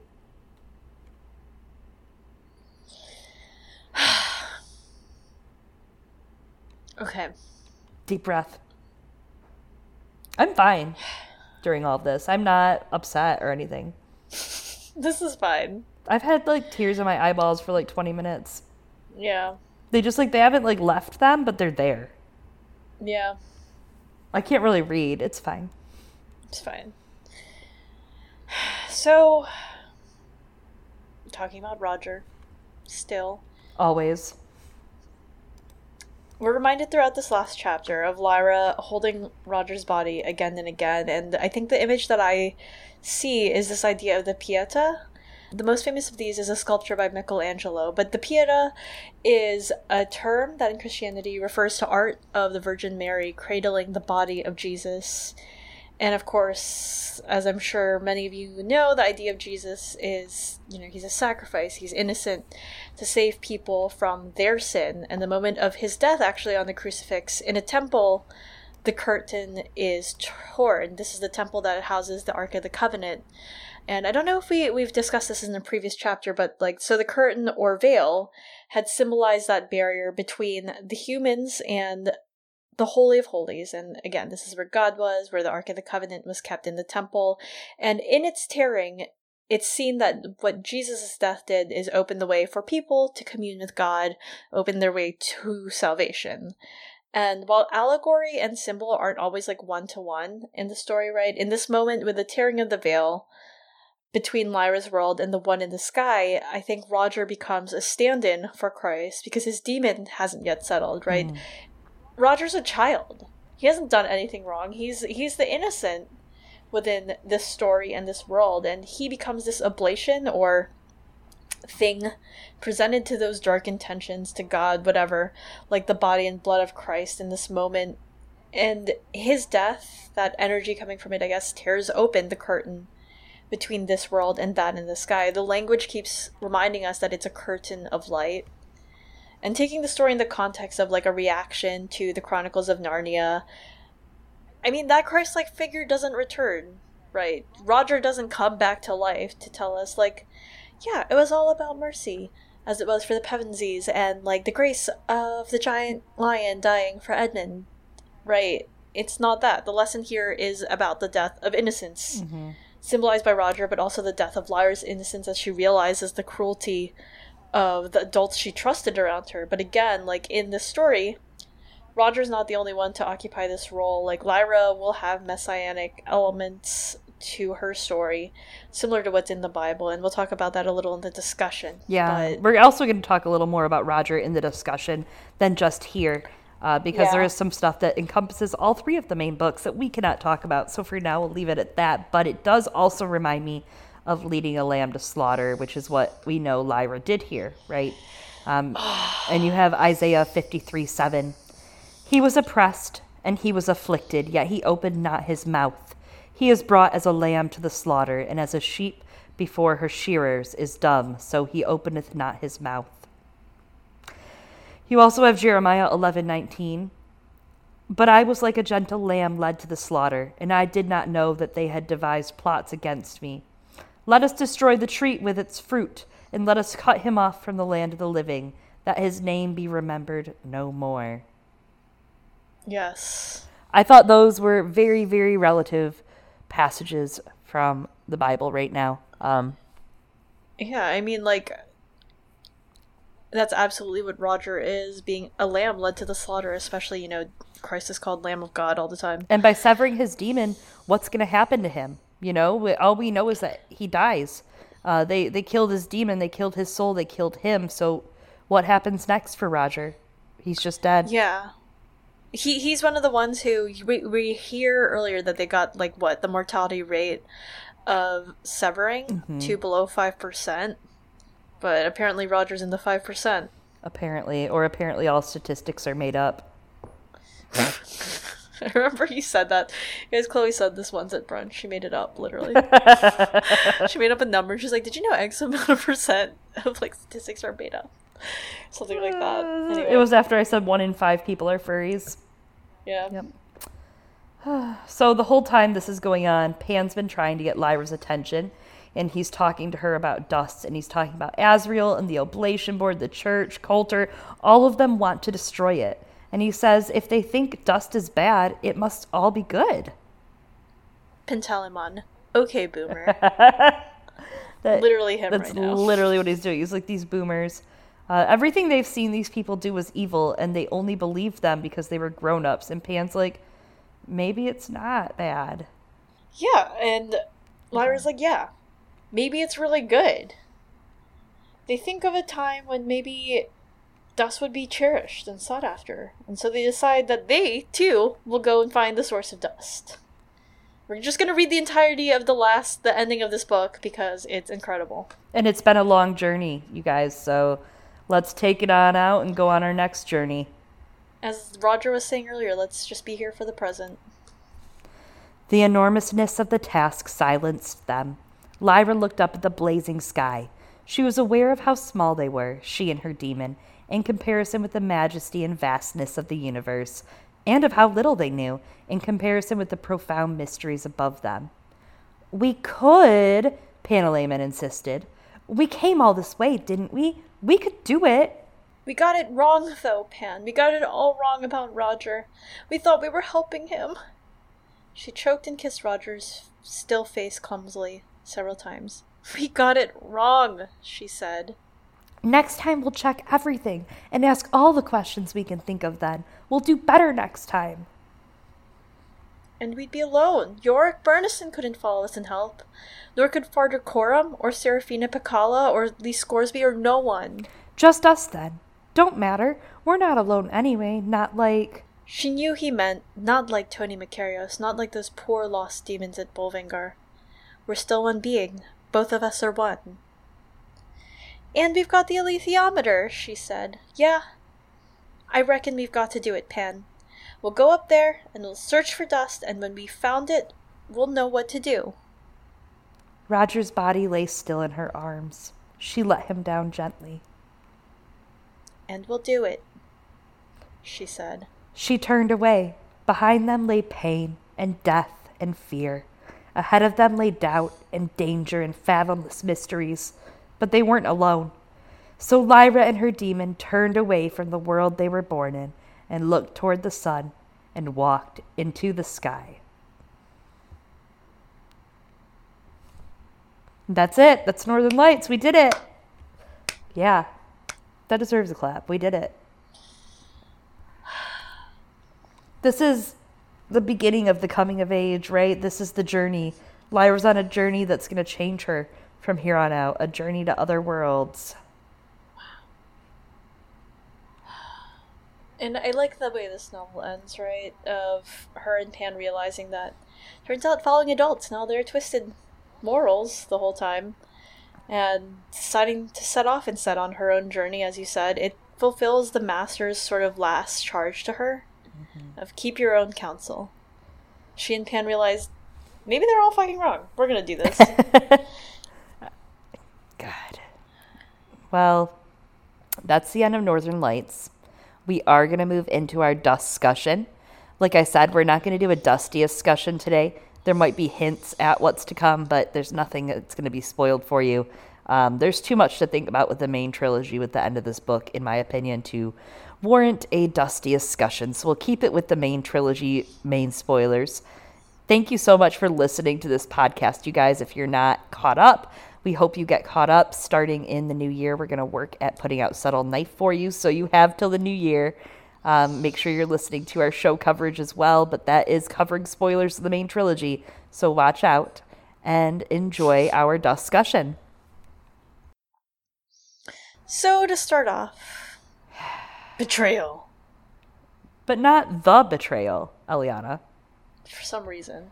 So after all this buildup in Northern Lights, and you said something earlier about Roger, about that he's just dead, and I was like, bitch, he's not just dead. You can't just say that. He's stuck between worlds. I have to say that, okay? I know, they have to be surprised. I have to protect their innocence. I'm cutting them off. Only when it's time can they know that they have to be the betrayers.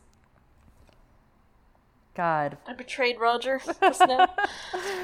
Yeah, so this is supposed to be the betrayal in our minds. If you only read one book and you read Northern Lights, you're going to read this and go, Roger was the betrayal because Lyra led him like a lamb to slaughter. But the real betrayal is when she separates from Pan to go get Roger from the underworld and save his soul. The journey through the underworld provides not only the closure for Roger's plot, torn from Lyra's world so cruelly, but also reform to her character. Pullman has said she leaves fantasy behind and becomes a realist. There's definitely a change in Lyra's manner moving forward, and it makes sense. At this point, Lyra's been betrayed by those she trusted. She's seen people die for her. She's learned she can't trust anymore, and she leaves the land of the dead as a different person, especially afterwards with what comes with Will. It carries even over into the Secret Commonwealth. I highly recommend it, but if you've ever heard of it, I recommend it. But speaking of Lamb to Slaughter, I also wanted to add, did you know Roald Dahl had a short story called Lamb to Slaughter, and there was a character in it named Mary Maloney. I didn't know that. Yeah, Mary Maloney. I don't think it's... it could be something he's pulling from for the name, but I don't think it has anything to do with this. But I thought that was crazy. She kills her husband. She leads him to slaughter. She leads everyone to slaughter like a lamb on that. She tricks all the police officers, etc. She literally takes a lamb leg and clubs him in the back of the head.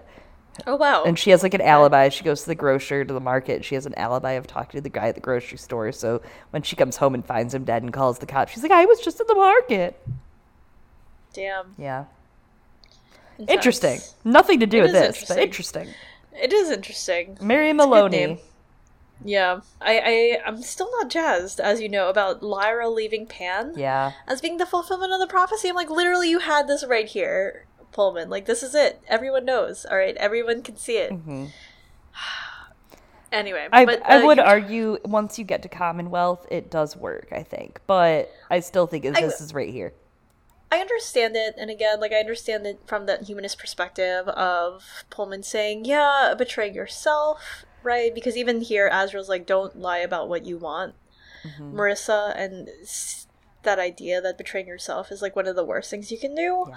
But I'm also just like, it was Roger. Anyway.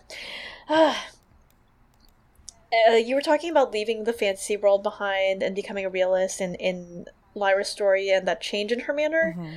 And interestingly, this end of this book, right?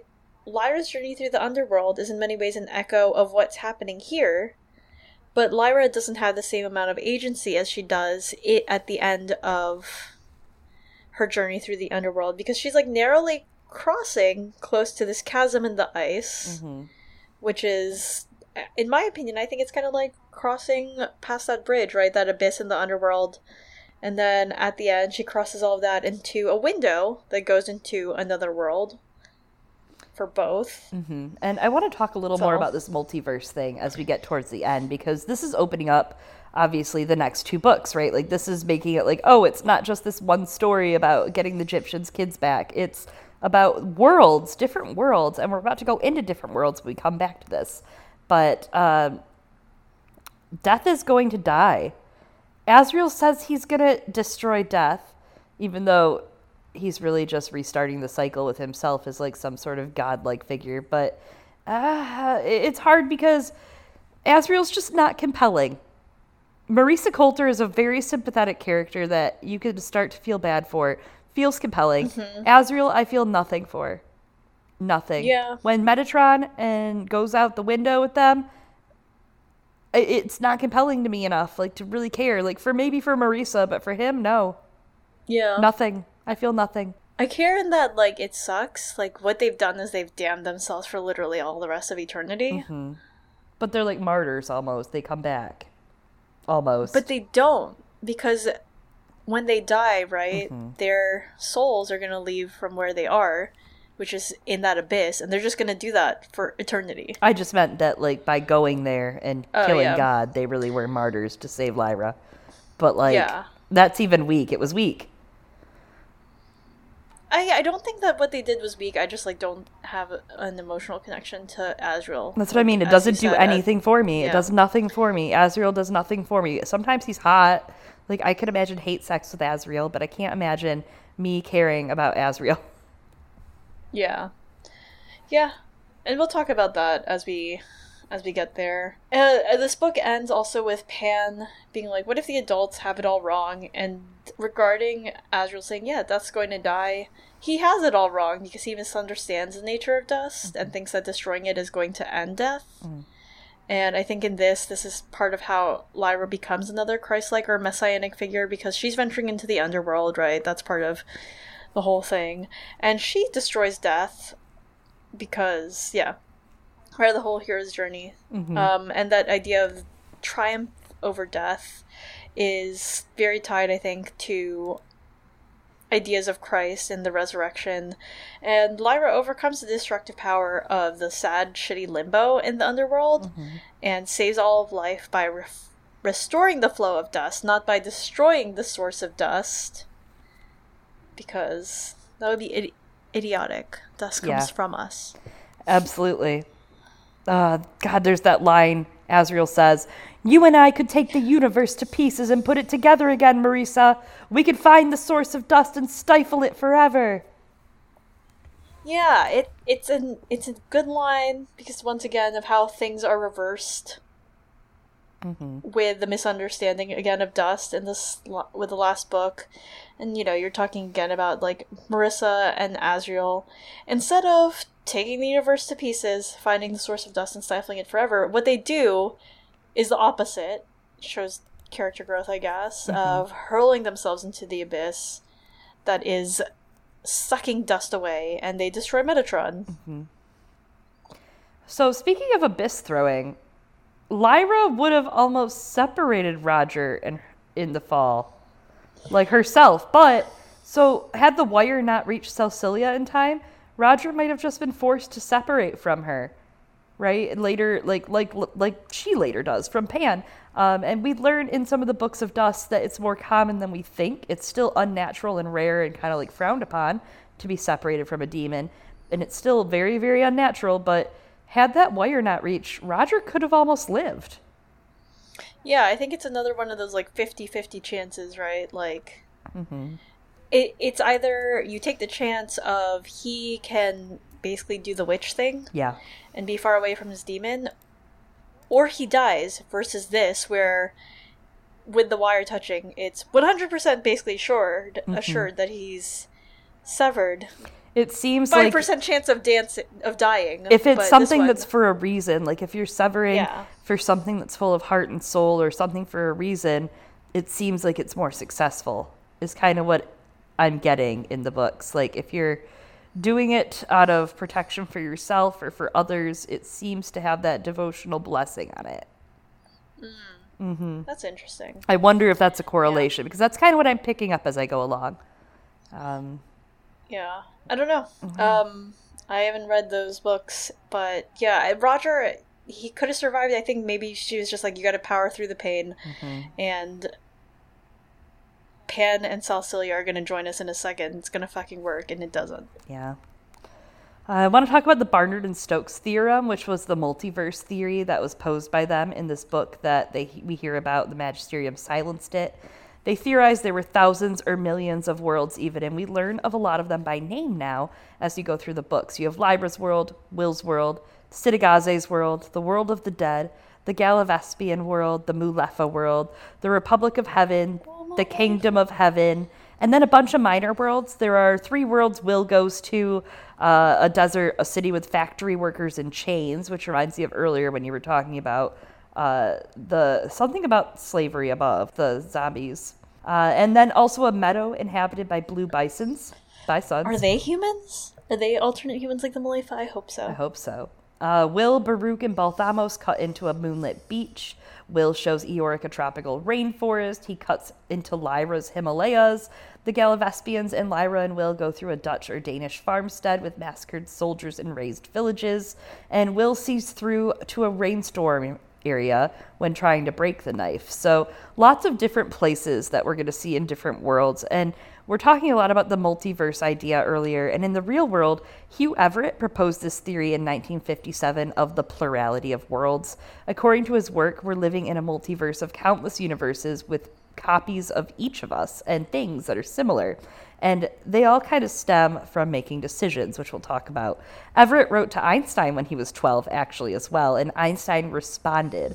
So this kid knew what he was about. He was definitely brilliant. The leading physicists of the Everett's day, in particular Niels Bohr, one of the fathers of quantum mechanics, could not stomach his theory. They couldn't cope with the idea that every decision we make creates new universes, one for all possible outcomes. Everett had to publish a watered-down version of his ideas. Thoroughly disgruntled, he left physics. He then went on to work for the Pentagon instead. So that's good. Fascinating. Yeah. But it's very similar, that idea of a universe being ripped open every time you make a decision, just like the subtle knife, opening up universe holes, etc. So I thought that was interesting. Yeah, it's like one born each time. Yeah, I think that's definitely what Pullman is pulling from, as we say. And a bummer about Everett. I think I remember reading recently that...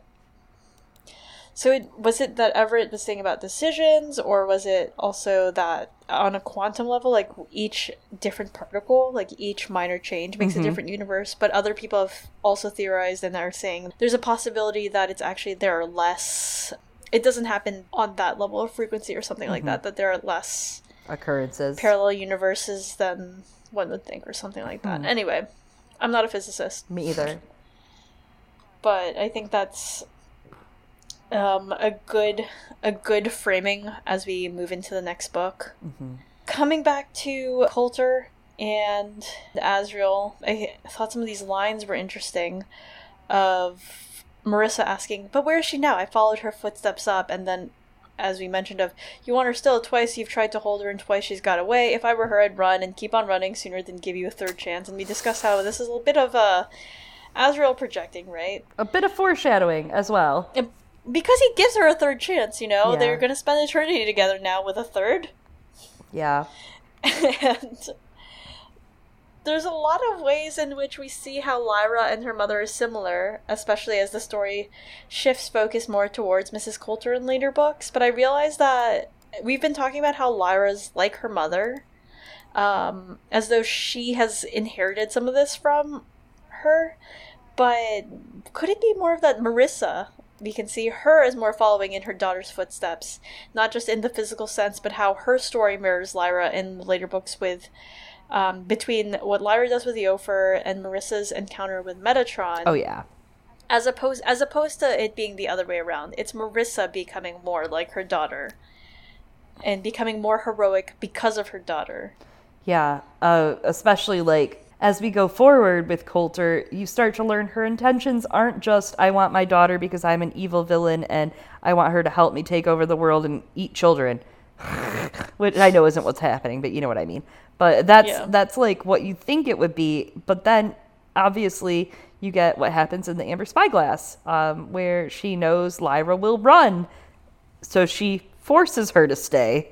Yeah, and she was trying to protect Lyra. In a weird, very weird way. Weird, fucked up way. Yep. And I don't know, I think there's something to be said that we can discuss later when we get to those portions of, Tana, when she came on, talked about how Pullman doesn't handle gender and gender roles always in the best way. And I think there's criticism to be made of how Mrs. Coulter's redemption arc has to come through her suddenly becoming more maternal and loving her daughter. Even though she's still, kind of bad at it. She's still pretty bad at it, honestly. But anyway, the point is, there is a third time. Lyra doesn't exactly run because she's unconscious, but she does get away. Whereas for the third time between her and Azriel, kind of works out and kind of doesn't. Not at all. Yeah. Do you think they have sex while Metatron watches, or maybe it's do a they threesome? Just not get to? Maybe at a certain point it has to be, right? What kind of parts does Metatron even have? Are they metal, angelic, robotic? He might not even be able to, right? Because he doesn't have a body. Yeah. What is Metatron even doing in this threesome? He's the third that no one wanted. Is he a voyeur? I don't know. He'd have to be, right? Yeah. I think that Azriel and Coulter could get off on that. Yeah, absolutely. I mean, that sex is so lit. I don't even know how to explain it. That's good sex. That's true. You see it with the monkey raking the leopard's fur. Yeah. Anyway, couple last thoughts of the language in this last chapter of Lyra and Roger running and trying to wade through. They keep saying the dark intentions up there.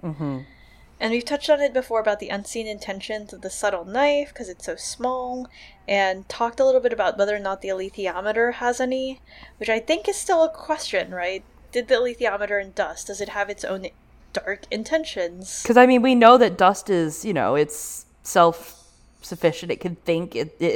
We see Mary we see Mary Malone's research. Yeah, and it's kind of snarky at her. Yeah, just like the alethiometer sasses Lyra a little bit. Yeah. So because of that, I kind of wonder, we see in later books how Marissa has other powers-ish. She's able to have some sort of control and protection from the specters in Cittàgazze, right? And Thorald tells us that Azriel has a way of sort of manifesting the things that he wants. Does Azriel just have such a strong will or something that he's able to mold the dark intentions of the universe to sort of manifest things happening to him? Or does the dust, because it wants to keep existing, is it aligned with Azriel and therefore makes things happen for him because they're yeah, we're about this? I don't know. I think maybe it's even the mastery of they've mastered their own dust. In The Sims, you can, if you get good at beekeeping in The Sims, you can collect swarms of bees and make them do things for you. Isn't that basically what happens in Jupiter Ascending? I guess. Yeah. That story had a lot of promise, and it just it did. Didn't turn out the way it did. Yeah. Well, lots to think about and lots to chew until we come back with the subtle knife. Man, I'm kind of excited. I really want to do the subtle knife now, but we're gonna die if we do. Yeah, absolutely. We will be definitely bringing the subtle knife back in the new year, though, but we do need to finish up on John in A Song of Ice and Fire and the His Dark Materials Season 1 episode reviews. Yeah, so, of course, keep up with that. You can find it at the same place. Keep up with us and what we have to say on the live-action television show at Girls Gone Canon on Twitter, CANON, or shoot us an email at girlsgonecanon@gmail.com. Yeah, and don't forget to leave us a review on iTunes or a comment on Podbean if you so wish. If you are not already subscribed to us, make sure you're subscribed to us on your local podcast provider, whether it's Podbean, iTunes, Google Play, Spotify, Stitcher, Acast, you name it. Yeah, Lord knows, there's a bunch of other aggregates out there that we might be on. Yeah, we didn't ask for it. They just put us there. That we don't know. Yeah, countless worlds, multiverse. Yeah, every time someone makes a decision to add our RSS feeds to somewhere. And, of course, we do have a Patreon for patrons $5 and up. we have special episodes. A lot of them are about A Song of Ice and Fire. We recently covered our watch through of the Golden Compass movie, but as you might notice, we did not cover the lantern slides that are at the end of Northern Lights / the Golden Compass. We are going to do a special episode at some point covering the lantern slides as a Patreon episode. Yes, it might be released to the public eventually, but for now, it will be a patron-only surprise. As always, I have been one of your hosts, Chloe. And I have been another one of your hosts, Eliana. Thank you so much for traversing this book with us, you guys. We did it. We got to the north. We got to the north, and now we're going into the city in the sky. 2020. 2020. Subtle Knife 2020. The city in the sky. Castle in the Sky. That's a Ghibli movie, too. Oh, my God. There's a castle in the clouds. That's a, whatchamacallit, Les Miserables. Oh, yeah. Cosette. I was Cosette. There is a castle. All right, I'm stopping this recording.